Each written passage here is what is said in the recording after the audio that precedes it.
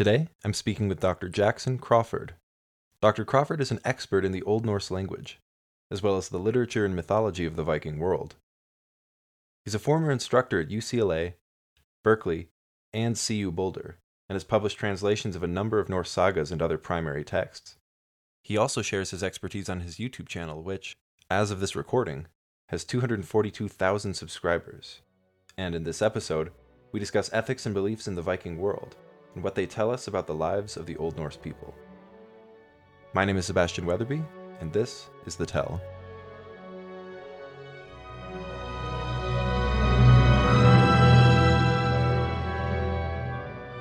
Well, thanks for joining me, Jackson. Appreciate it. Of course. When I emailed you about doing the interview, I really wasn't sure what we were going to talk about, partially because I'm by no means an expert in Norse history or the Vikings or the archaeology of Northwest Europe. And on top of that, the fact that you come from the linguistic side of things, which is a lot more unfamiliar to my mode of thinking, which is very archaeological, material culture. And especially since I'm a specialist in hunter-gatherers and in Stone Age archaeology, I tend to think a lot in almost like ecological or Darwinian sort of terms. And so one of the themes that I was thinking about that I was interested in is value systems and religious beliefs, how those tend to fit the social and natural environment in which people live, and maybe there would be some Norse texts that might touch on that topic. So you suggested that I read the Hávamál. The Hávamál is well, maybe you could introduce it. Sure. So Hávamál is a collection of, well, let me back up and tell you how we have Hávamál, because it's part of the story here. Hávamál comes from a manuscript that we know as the Codex Regius or Konungsbók, the contents of which we know as the Poetic Edda. Mm-hmm. These are about 30 poems. I say about 30 because people disagree about where one stops and another one starts sometimes. About 30 poems about the Norse gods and traditional heroes, written down in Iceland in the 1200s AD, but having some linguistic features that suggest that at least some of them were composed before 1000 AD. Mm-hmm. These poems, together with the Prose Edda, a book with a similar name but a different background by a guy named Snorri Sturluson, are our main sources for the Norse myths, the stories of Odin and Thor and Loki and Ragnarok and etc. Yeah. Hávamál is the longest poem in the Poetic Edda, and it is attributed to the god Odin.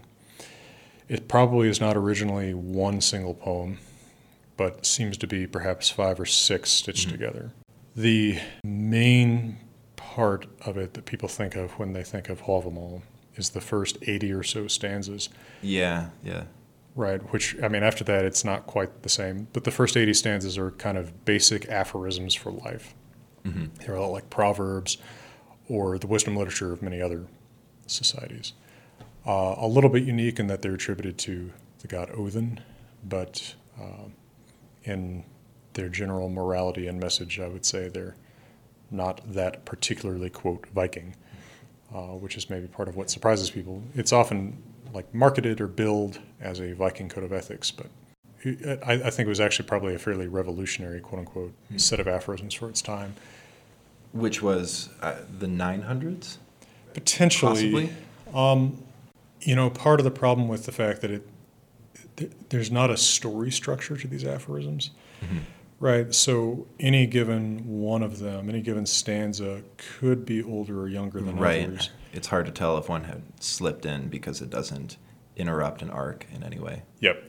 Yeah. It does seem like there must have been some kind of perhaps even centuries-old association of these aphorisms with one another. There seems to be a defined order in which they come, which is strange because it jumps from topic to topic to topic. But there's actually a place in the manuscript where the scribe has corrected the order of 2 stanzas. Oh, really? Yeah, said, I wrote these out of order. These go in this order. It's like, why? They're 2 totally unrelated thoughts. So there's something from the oral tradition potentially. Some performative tradition related to this that Potentially. Yeah. Right. So we just don't know. There are a couple places where the language seems like it demands an earlier stage of the language. So Old Norse poetry, for the most part, is alliterative. Mm-hmm. Right. So your 10 terrible tyrannosaurs on a Tuesday kind of thing. So sometimes the alliteration works in 900s Icelandic Yeah. or West Norwegian, but not in 1200s Icelandic or West Norwegian. Ah, okay. Yeah. And that's actually one of the major linguistic clues we have, that some of this is coming from an older time. Yeah. So the scribe in the 1200s doesn't realize that what he's copying sometimes is, quote, good poetry. To him, it looks like bad poetry because he doesn't see that these words alliterated 300 years ago. Yeah. There's still something about the text, though, that's respected or traditional enough that they're not messing with it, right? They're not changing these things to make them alliterate, Mm-hmm. which is interesting in itself.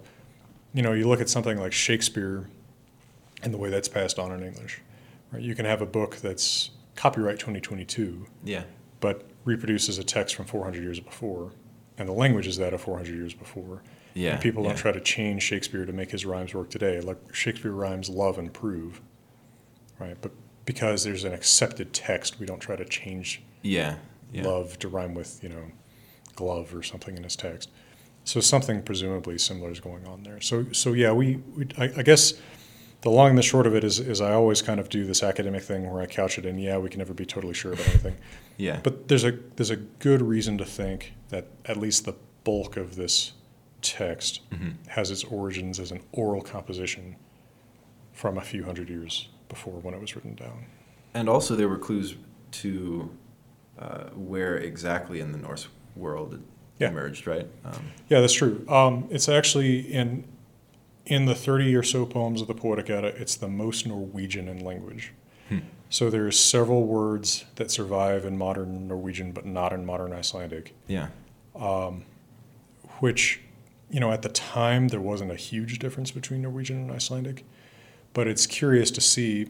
And there are words that are only spelled the way that they're spelled in Hávamál, but spelled differently in all the other poems in the manuscript. Yeah. So it's being copied. We actually think it's copied out of a different manuscript than the other poems are, because the manuscript we have is itself a 1200s copy of an earlier manuscript. Mm-hmm. Yeah. The spelling is so different that it looks like it's actually copied from a different exemplar. There's also social language that's more Norwegian than Icelandic, right? Iceland is established as a kind of proto-republic in the late Viking Age, but there's a lot of talk about kings and princes. Mm-hmm. And then there's physical environment language that sounds like Norway, not like Iceland. Stuff about wolves and forests, which Iceland is pretty low on. Yeah. That leads to one of the biggest questions I had before thinking about anything else in the poem is, who is the audience for this? Is there an agreement on what context this might have existed in, whether it was wealthy landowners in their halls performed at events, or is this something that would have trickled down to the common man, so to speak, where it was more of a pervasive example of a value system? I think it's a pretty good bet that it comes from an elite social stratum. Yeah. Part of that is just the language it uses, which very often says not this is what you should do, but this is what a noble man should do. Mm-hmm. Right? Yeah. This is what a prince's son should do. Mm-hmm. Now, a lot of the early settlers of Iceland, at least according to their own traditions, were fairly high-status Norwegians who had fled Norway during the consolidation of power under King Harald Fairhair in the late 800s. So part of what leads to Icelanders preserving so much traditional literature in the first place is this notion that we are the nobles that are right. The nobility is a little more diffuse, but it's still very much a value, something people believe in. Yeah, there's still a self-conscious association with the nobility of the Old Norwegian world. It's also hard to believe that a manuscript like this would have been produced in anything but a very elite space.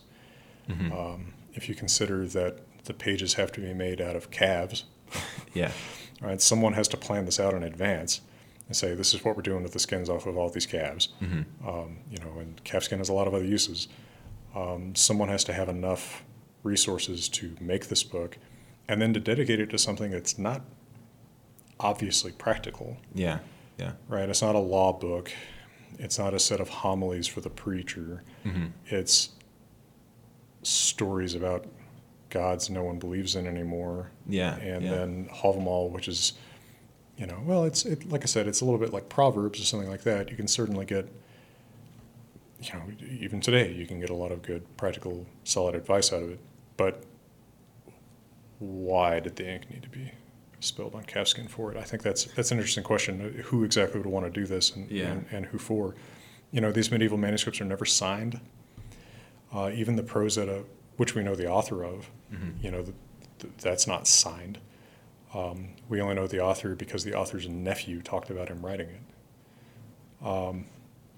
We have no idea who in particular wrote this down, and we don't know the names of any of the poets who composed any of the poems. Before I start jumping into particular stanzas that jumped out at me, I also wanted to ask, what interests you about the Hávamál? Because I know you translated it twice. Twice, yeah.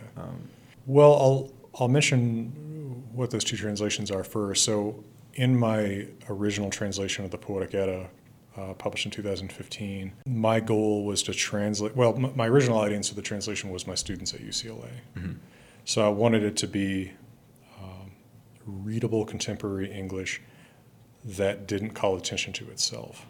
Because there's always been this weird conceit among translators of Old Norse that this is old, so it needs to sound old. Yeah, kind of the thou ye olde sort of vibe. It drives me crazy because in a classroom, it means I wind up being an early modern English teacher. Right. I have to sit there and explain to students what this crap means. Like you're not taking the barriers to reading away. You're taking down a really high barrier. You're ratcheting it down a little. Yeah. You're still leaving a barrier there, and I have to spend a day of class explaining what this weird poetic word order means. Yeah. So I thought I want someone to be able to read this on a bus because realistically, that's where students are reading this book. Yeah. So I have just a sort of normal, plain, whatever word you want to use, English translation of it there. Then in January of 2012, I remember that I read a blog post by a Norwegian writer who had created something he called Hávamál for Dummies. And he had taken each stanza of Hávamál and reduced it to one or two words in Norwegian. So basically a stanza that says a wise man should, not say too much, he reduces it to just shut up. Right. Yeah. And I thought it was really funny. It was really well done. And I commented, this is back in the day of the blogosphere. I commented something like, this is well done. I appreciate it. And he said something like, yeah, and I think that only a Scandinavian could have the relationship with this text to do something like that. And I was, offended or something. Yeah, took it as a challenge. Yeah, because what had attracted me to Hávamál early on is it always sounded to me like my grandfather. And weirdly enough, although my grandfather certainly didn't know any Old Norse and did not care to, I always read it in Old Norse in his voice. It sounded to me so much like the kind of advice he would give me. So in one night in January of 2012, animated by this challenge and perhaps by my then whiskey habit, I translated it into what I call the cowboy Hávamál. Yeah. Which, actually, it's only the first 80 or so stanzas. It's only that aphoristic part. But it takes all of those stanzas and actually turns them into what I think it would sound like if he had said them. And it's not perhaps as literally, it's not as literal a translation in terms of the specific words and images used perhaps, but I think in tone, it's a very faithful translation, maybe the more faithful translation. Because it's, it's kind of colloquial. It sounds like language around a campfire. Yeah, yeah. Jumping into the contents of the Hávamál, the very first stanza actually touched on one of my biggest questions about life in the Norse world. The stanza is, at every doorway before you enter, you should look around, you should take a good look around. for you never know where your enemies might be seated within. And there's a sort of gritty Game of Thrones style pop culture image of the Norse world, which imagines that the Norse world was not just medieval and more prone to violence than our lives today, but so dark and so violent that any adult male that you encounter will inevitably have killed 2 or 3 people in their lifetime, and they're collecting notches on their belt to prove it. And another stanza a little further on, never go even a single step without a weapon at your side. You never know when you might find yourself in need of a spear. I've heard some takes from people imagining that the early Middle Ages weren't quite so barbaric as we sometimes imagine, but these lines definitely seem to suggest a familiarity with violence that is a little bit alien, I think, to a lot of people today. So where do you think the reality lies?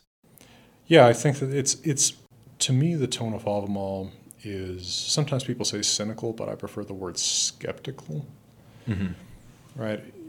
No one is trusted just at first blush. Be prepared for anything, kind of an attitude. Yeah. It's definitely from a violent world. I mean, you read the sagas. So the sagas are actually mostly written down at about the same time as Hávamál is.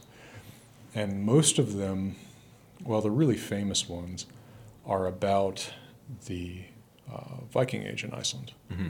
Right? They're already a kind of nostalgic literature, talking about, their ancestors a few hundred years ago who settled the island and, fought over this place and this whale that came ashore and this girl they both wanted and all that. Right. But they also write contemporary sagas about their own times, and they're not any less violent. They're just less romantically violent, right?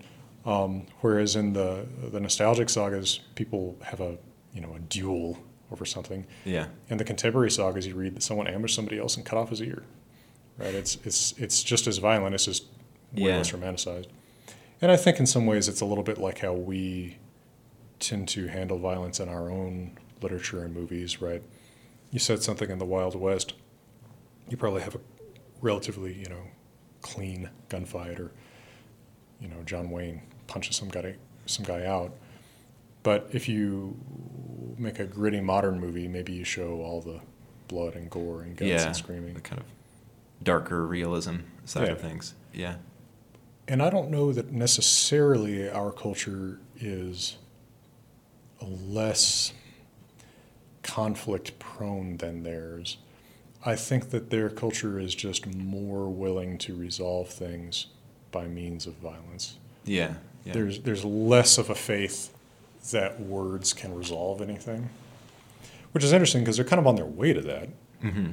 Right? Yeah. Many of the sagas have scenes that are basically like courtroom dramas, because they have a court, the thing, right? It's what it's called. The Old Norse word is thing. And in fact, they have a kind of supreme court for all of Iceland, the All thing. You very often see people bringing their lawsuits to the thing, right? So-and-so stole my sheep and I demand payment for this. That, arguably better, certainly less violent than going and just, chopping something off of the guy and telling him to pay up. But the loophole in that system is that there's no police. Yeah. Right? There's no executive function. So if someone says, Thorgeir owes you 40 sheep, you have to make sure that you get those 40 sheep. And so it's probably still going to come to violence somewhere. Mm-hmm. This all sounds kind of disconnected, but it's a violent culture. I don't know that it's as spasmodically, paint the walls red violent as people sometimes make it be, in fantasy and sci-fi type movies about this period or inspired by this period, the Northman or I've never seen Game of Thrones, but kind of seems like it's like that. But I think it's certainly, you said something about meeting any adult man and knowing he's killed somebody or somebody, or one or two people perhaps. I think something like that might be about right. But if you consider the people that you've ever known in your life who are maybe on the violent end of the spectrum, that's probably all they've ever done at most. Mm-hmm. Yeah. Right? It's the threat of violence. Yeah, projecting the willingness Yeah. to be violent if you need to. Yeah. Making sure that people around you know that. Yeah, I don't think that it's so much that like Thorgeir kills all his neighbors, because I mean that's not very practical, and eventually all your Yeah. neighbors team up against you. It's more like, Yeah. I hear Thorgeir killed a guy once. Right. Yeah. Yeah. Which kind of goes to that what seems to be an obsession with reputation throughout the whole yeah. of the Hávamál. Yeah. And the society as a whole is obsessed with reputation. Mm-hmm. That's actually part of what reinforces that undercurrent of violence is people in your family expect you to project the willingness to do violence.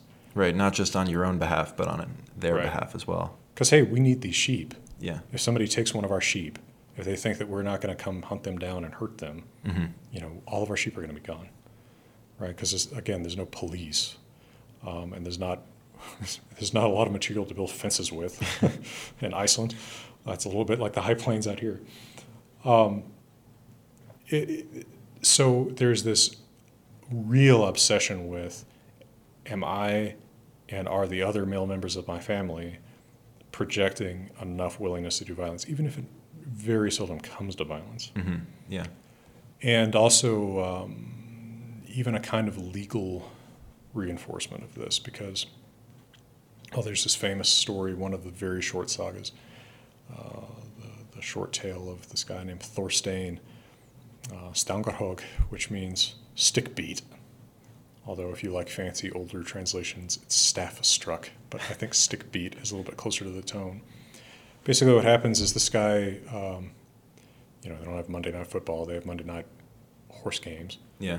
So this guy Thorstein has his stallion fighting somebody else's stallion, and they both get real excited, and they've got sticks they're thwacking their stallions with to get them to fight harder. And the other guy accidentally thwacks Thorstein in the face with a stick. Yeah. Now, he didn't mean to hit him, but there is a legal expectation that you will avenge physical harm done to yourself, right? So he plays it down. He says, so-and-so, I can't remember the other guy's name, maybe it was Thor. Says, he didn't mean to hurt me. Mm-hmm. But the rumors start spreading, Thorstein got hit in the face with a stick and he didn't hit back. Right. And so matters start to come to a head when Thorstein's dad wakes him up one morning and says, hey, why are you sleeping so late? And he says, well, there's not that much work to do today. I'm taking it a little bit easier. And he says, oh, okay. Well, I just wanted to make sure it wasn't because you're still hurt because you got beat in the face with a stick and didn't hit back, right? So then everyone else is prodding him about whether he's being tough enough. Yep. And very often it's the women in the family that do this because, now and then women take it into their own hands and try to hurt somebody. But more often they're trying to prod the men in the family, right? Like, hey, don't you remember that he killed your cousin or he stole your axe or whatever, and keep the men on the boil that way. So yeah, it's there's definitely an obsession with it, and it's a little bit locker room to me. It's not that the guys in a locker room are enemies per se, but there's this sort of common contempt for weakness. Yeah. That's kind of like everybody's constantly prodding everybody else. Yeah, kind of checking them. Yeah. Yeah. And so, of course, if someone fails the check, everybody might pile up on that person, and eventually that person leaves the locker room one way or the other. Yeah. I think sometimes the Norse to one another are kind of a locker room culture, right? I think it's that kind of hyper. It's a very academic word, but like that kind of hyper masculine environment. Yeah.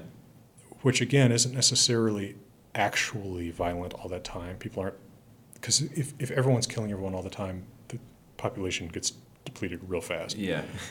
But it's that willingness to get real close to the edge, Mm-hmm. right, and not be the one who blinks. Yeah. Yeah. I think that's a major component of their society. Now, Hávamál is, in some ways, not a statement of the typical virtues that we see in the sagas. Mm-hmm. One of the really obvious examples there is in several stanzas pretty early on. Odin says, don't drink too much. Yeah. I was curious about some of those. Yeah. But in the sagas, or even in the stories of other gods like Thor, you see drunkenness all the time. People are constantly getting drunk. There are very few teetotalers. In fact, fairly few people who were even that responsible about their drinking. So it's not stating the obvious morals of the society. It's actually a little bit, if you will, countercultural. Yeah. You won't Slightly hear this extreme. Yeah, you won't hear this from many other people, but you really shouldn't drink that much. Yeah. But at the same time, it does have it does state some virtues that I think are pretty foundational to the society, and that concern with reputation is definitely a big one. There's a connected element to reputation that also struck me a lot is the emphasis on friendship. And it seemed to me like it was a very particular kind of friendship, which was not necessarily cold or purely political, but it definitely had a strong utilitarian element to it. Oh, it's very reciprocal. Yeah, it's give and take. There's several stanzas, especially around like the 40s and 50s, about how if you have a good friend, you should do stuff for him because he'll do stuff for you. If you have a bad friend, there's actually some slightly conflicting advice here, because at one point it says if you have a bad friend, you should laugh with him and you should hang out with him, but be ready to betray them. Yeah, be ready. Yeah, right, exactly. Like repay his treachery with your treachery. The one that seemed like spell it out most simply was stanza 41. Friends should provide their friends with weapons and clothing. This kind of generosity shows. Generous mutual giving is the key to lifelong friendship. Yeah, generous mutual giving is a huge theme of friendship there, and in the sagas too. Yeah. But at the same time, even today, maybe not in all contexts, but certainly anyone who's lived in a rural environment has probably considered who would be there if someone in the family needed a ride to the hospital in a blizzard, right? Yeah. And it's not that you make your friends sign contracts with you, but I mean, certainly I would say that there's a level of friendship at which, I do expect that you would help me out in some great emergency, and of course I will do the same. Yeah. Right. And I guess you could see it as like if you call on me to do something, I'm paying in advance for you doing the same for me down the road. Yeah. And it can seem kind of cynical and mercenary, but I think reciprocity isn't necessarily mercenary. It's just a statement of actual esteem. Yeah.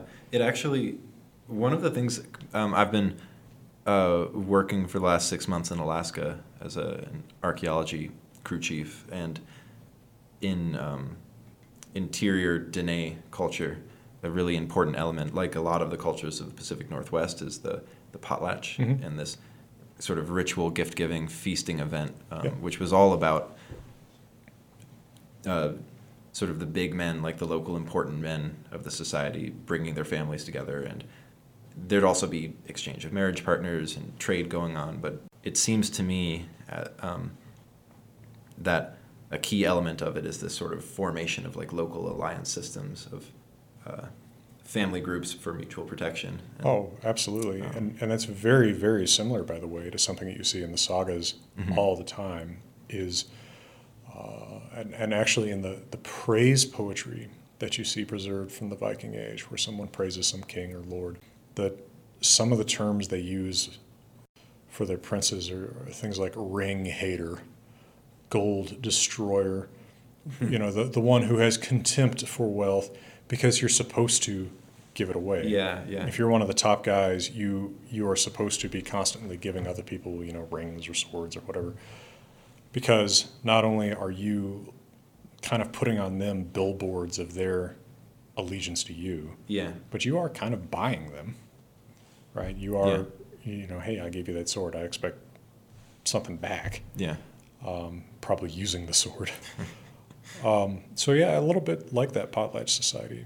And this almost Homeric quality of friendship is one that I've noticed also in the few some of the few sagas that I have read, like Njal and Gunnar in Njal's saga, their friendship is, it almost seems as serious as a marriage. This intense inner reliance on one another and trust in each other, or at least that was the kind of Njal and Gunnar are kind of like equally statused examples, right? And in a way, that's probably a better example of what I'm talking about than the kind of like higher status, lower status thing with a prince.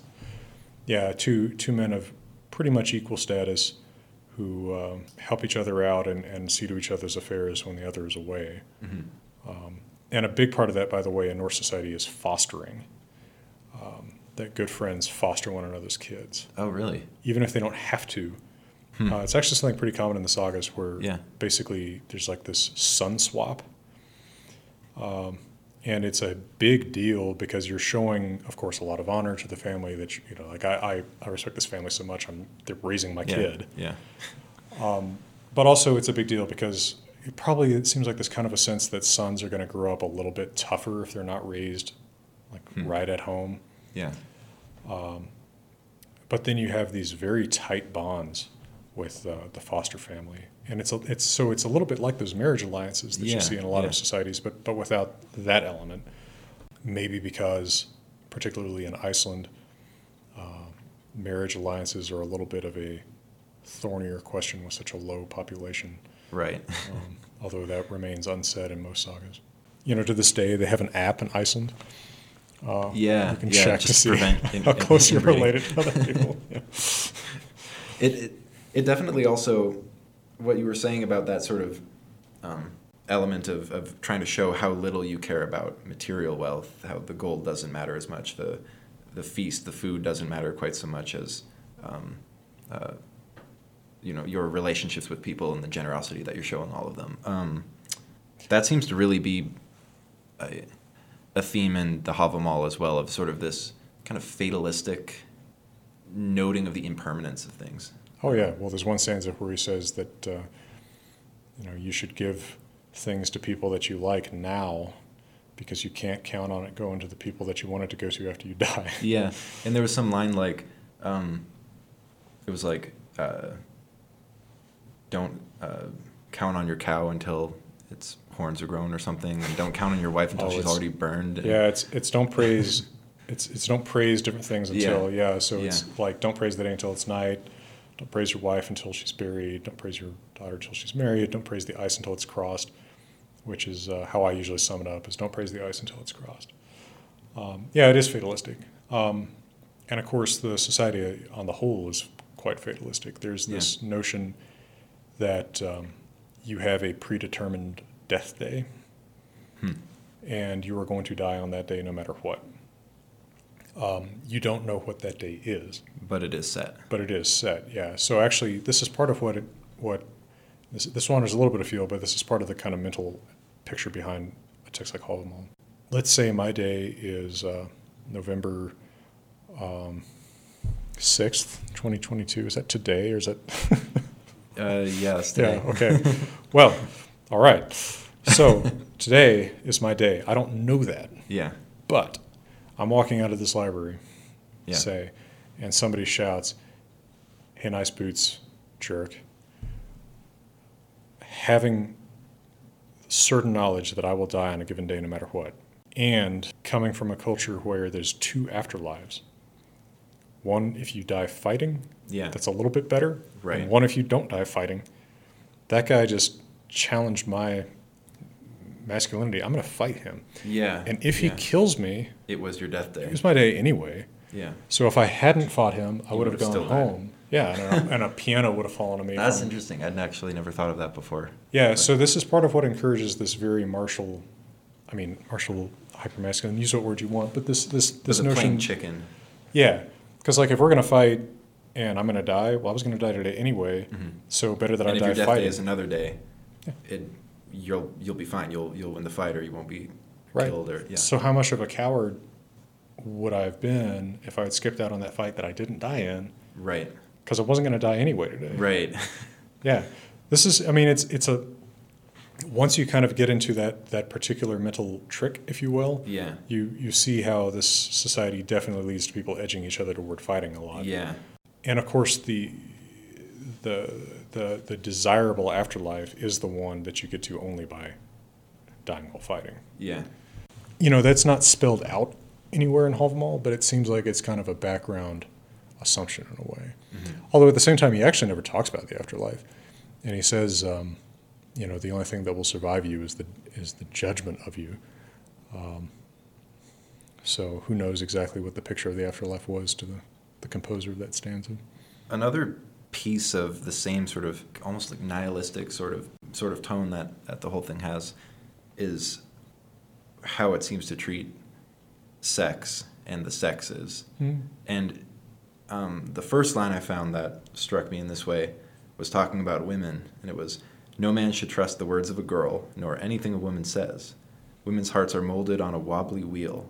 Faithlessness is planted at their core." And then, only a few lines later, I found the same kind of line about men. It was, "I'll speak plainly now since I know both men and women. Men lie to women. We speak most eloquently when we tell the biggest lies and seduce even wise women with lies." Yep. So there seems to be this general mistrust of anything that we would call love, romance, lust even. That, Yeah. It is not sentimental about that stuff. Yeah.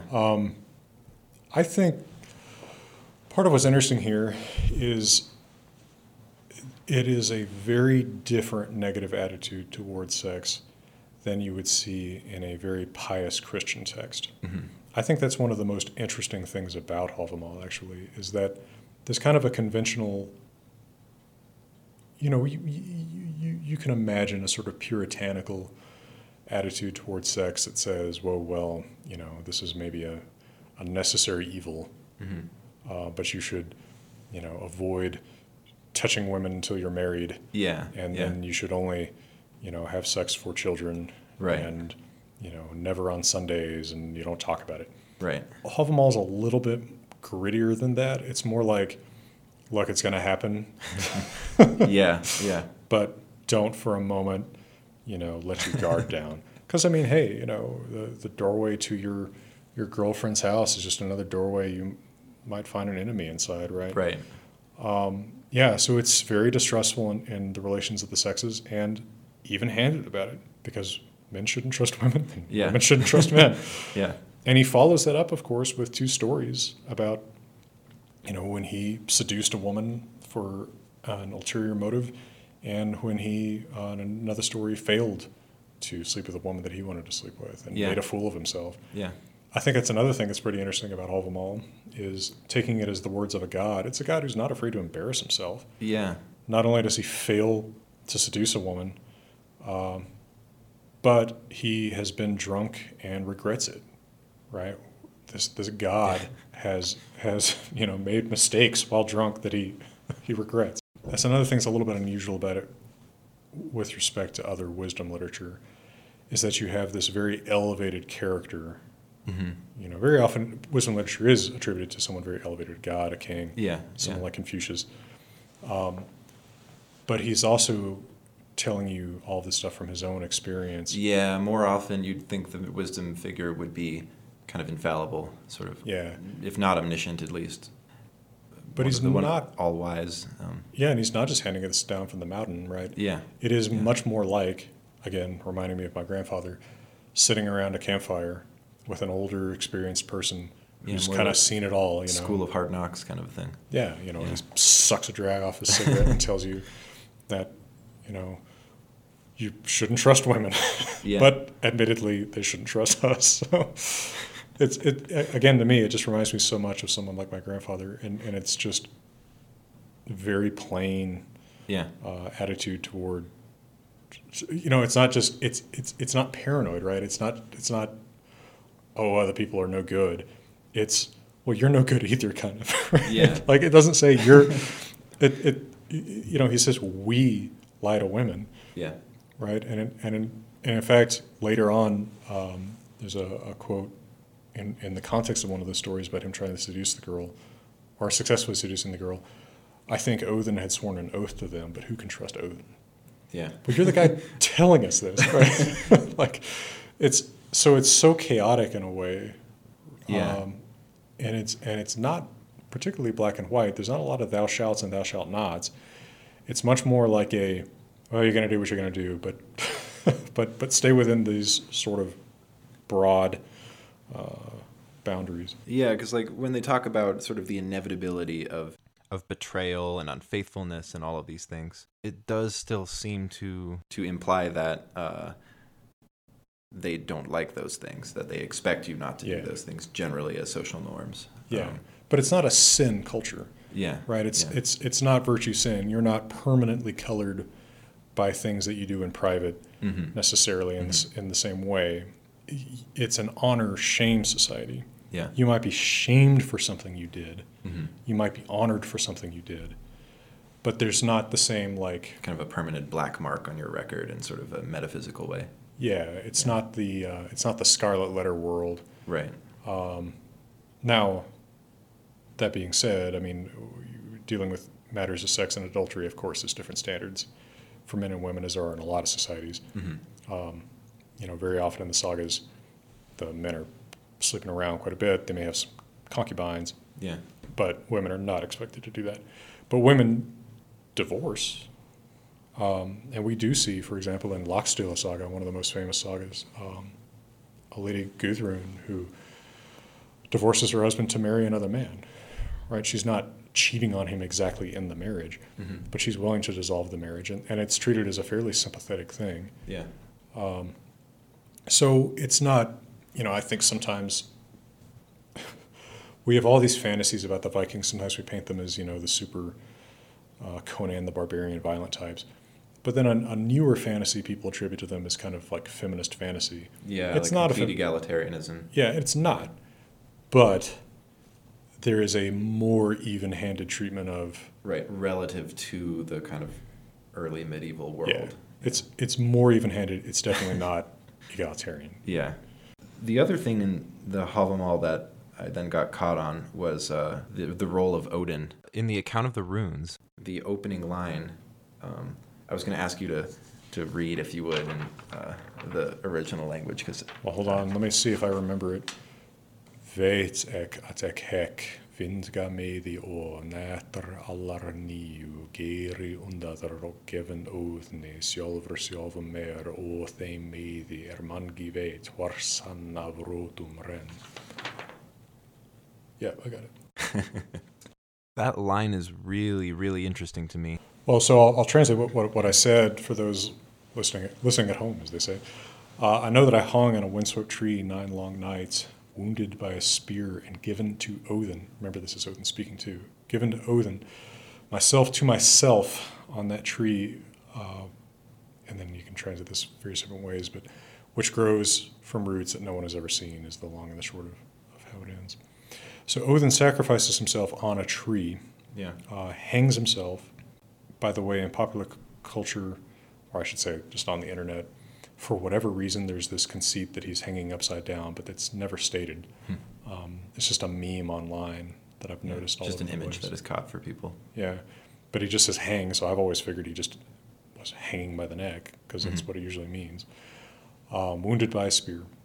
If you've read, say, the book of John, there's a fairly obvious parallel that Jesus also, in a sense, hangs on a tree and is wounded by a spear. Some have wondered if there is some influence from the Christian story there. Nothing's impossible. But Odin is very often associated with hanging and with spears. And we have stories in the sagas of men being hanged and men being speared and sacrificed to him. Yeah. So I suspect that he's just sacrificing himself in the way he expects others to. Yeah. And there's also, is there kind of a Promethean quality to this almost, in the sense that when he's So he does give the runes. So he says at the end of this, somehow he learns the runes. Yeah, no one gave me food, no one gave me drink. At the end I peered down, I took the runes, screaming. I took them, and then I fell. Yeah, it's very hard to picture exactly how all of this is supposed to work. Yeah, do you take that as his sacrifice earning him the runes? Is this sort of the That seems to be what reward it for is. the sacrifice? Yeah, that seems to be what it is. Because so, first of all, these two stanzas Yeah. are the entire story. The story is told nowhere else. So everything we know about Odin hanging himself and getting the runes comes from exactly these two stanzas. And we're often in positions like that with Norse mythology, where everything that survives from the Middle Ages is that.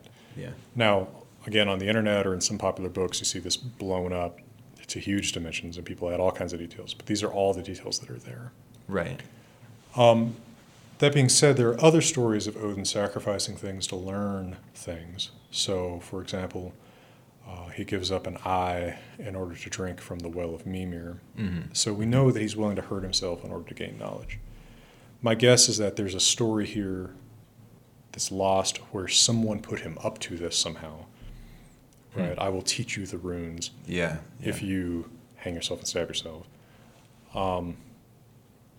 He does mention an uncle a little bit later than that, but it's kind of unclear if that's connected to the same story because the uncle's never mentioned anywhere else.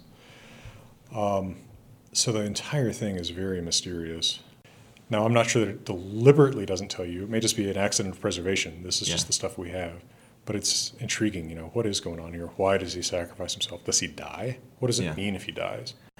What does it mean to learn runes? When it references runes, I guess, what is the scope of that reference in terms of this is runes what I mean. as a writing system? Yeah, this is part of what I mean. Is what does it mean to learn runes? I mean, it's an alphabet. Yeah.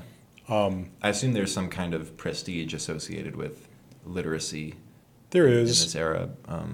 There is, and there's a vastly misunderstood magical connotation to runes, right? I mean, I drive myself to wanting to jump off a cliff from looking at the stuff people say online about, the magic value of this rune or that rune. But in a society where words have power, right? You read in the sagas all the time, someone curses someone blesses someone. All that means is I said, go to hell, right? Or break your leg in the bad sense, right? Like just saying bad things can bring them to pass. It's very much our notion of like, speak to the devil and he'll appear.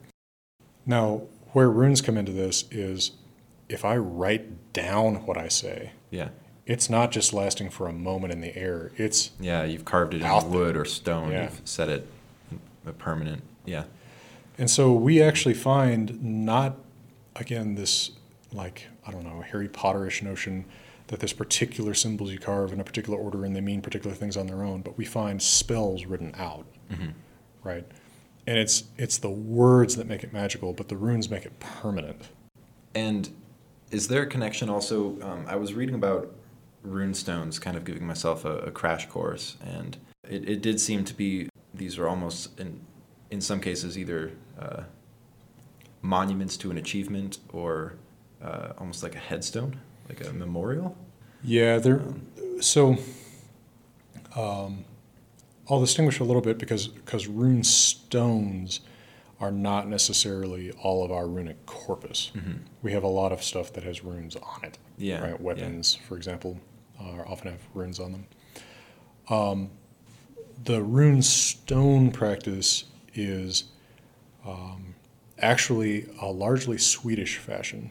Oh, okay. So the vast majority of runestones are in Sweden, although there's some in Norway and there's some in Denmark. I don't even know if there's one in Iceland. I don't think there are. But yeah, they're very often memorials. So so-and-so who was the son or daughter of so-and-so, and then a little bit of information, died at such and such a place or was a good man or something like that, and so buried him, and so carved this. So they're very formulaic, pretty simple. Interestingly, not gravestones in the sense that they usually seem to be associated with human remains. So either there were human remains there and they were plundered so long ago that we don't see them, or it seems like they're actually not setting them up exactly where they dispose of the remains. They often seem to be along roads, old roads, so it's meant to be kind of seen, maybe as a statement of a family's prestige. There were a few references in the Hávamál, it seemed like, to that kind of practice, the sense that, like, if you don't have sons, you'll have no one to sort of. I'm not sure if it actually said explicitly like set up a remembrance for you by roadside, but yeah, he says Bouterstein, which stain is stone. You could take that as like basically roadside stone, yeah, which is more or less probably what. That sentence does not have the word rune in it, but that would be the implication. And is that an implication to the runes in reference to sort of their magical properties that is occurring later? I don't think it's magical necessarily. And by the way, most of our runestones actually are Christian. More runestones are explicitly Christian than aren't. Right? Though there's a cross, or there's something about his soul, or the language is very easily datable to a later period. So it's not something. So this is another thing that, again, the very magical online people often don't realize. This is a fashion independent of religion. Yeah, yeah. Just like, today in a society that was once a lot more Christian than it is, people still go on with what are essentially Christian burial rites. Yeah, yeah. Right? A coffin to preserve the body for the day of judgment, which is put underground. It may not have the explicit Christian orientation anymore, but they're still carrying on a practice. They're still acting out that. Yeah. So even though it's apparently a practice that started in pre-Christian times, it's very much continued into Christian times. Well, what to you is a good follow-up to the Hávamál? If someone read that as sort of a primer, because it's short, it's a little kind of easier to read in a short sitting and understand pretty easily. What to you is sort of the next step someone should take? Well, I would say a good next step would be to read the Saga of the Volsungs. I also translated that in 2017, so that's available from Hackett Publishing. The Saga of the Volsungs is, in a lot of ways, the Iliad of the Norse. It's the story that all the other sagas refer to. It's constantly alluded to in other poetry, and about half of the Poetic Edda is actually poems about the Volsung heroes. But the Saga of the Volsungs is by an unknown writer, like all of them, in the 1200s, who took all these traditions about the Volsungs and tried to make one coherent story out of it. So it's 7 generations of this family that are kind of marked out by Odin. And so initially Odin is helping them, but he turns against them eventually. And of course, even if he's helping you, the reason Odin wants to help you is to get you killed in battle so you can come help him.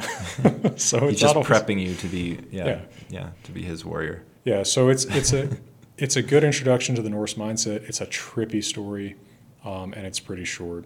So that's probably a good next step if you want to get into that worldview. On that note, thanks for taking the time. Of course. Well, from beautiful Firestone, Colorado, we can wish your listeners all the best. And thank you for listening to this episode of The Tell. Until next time.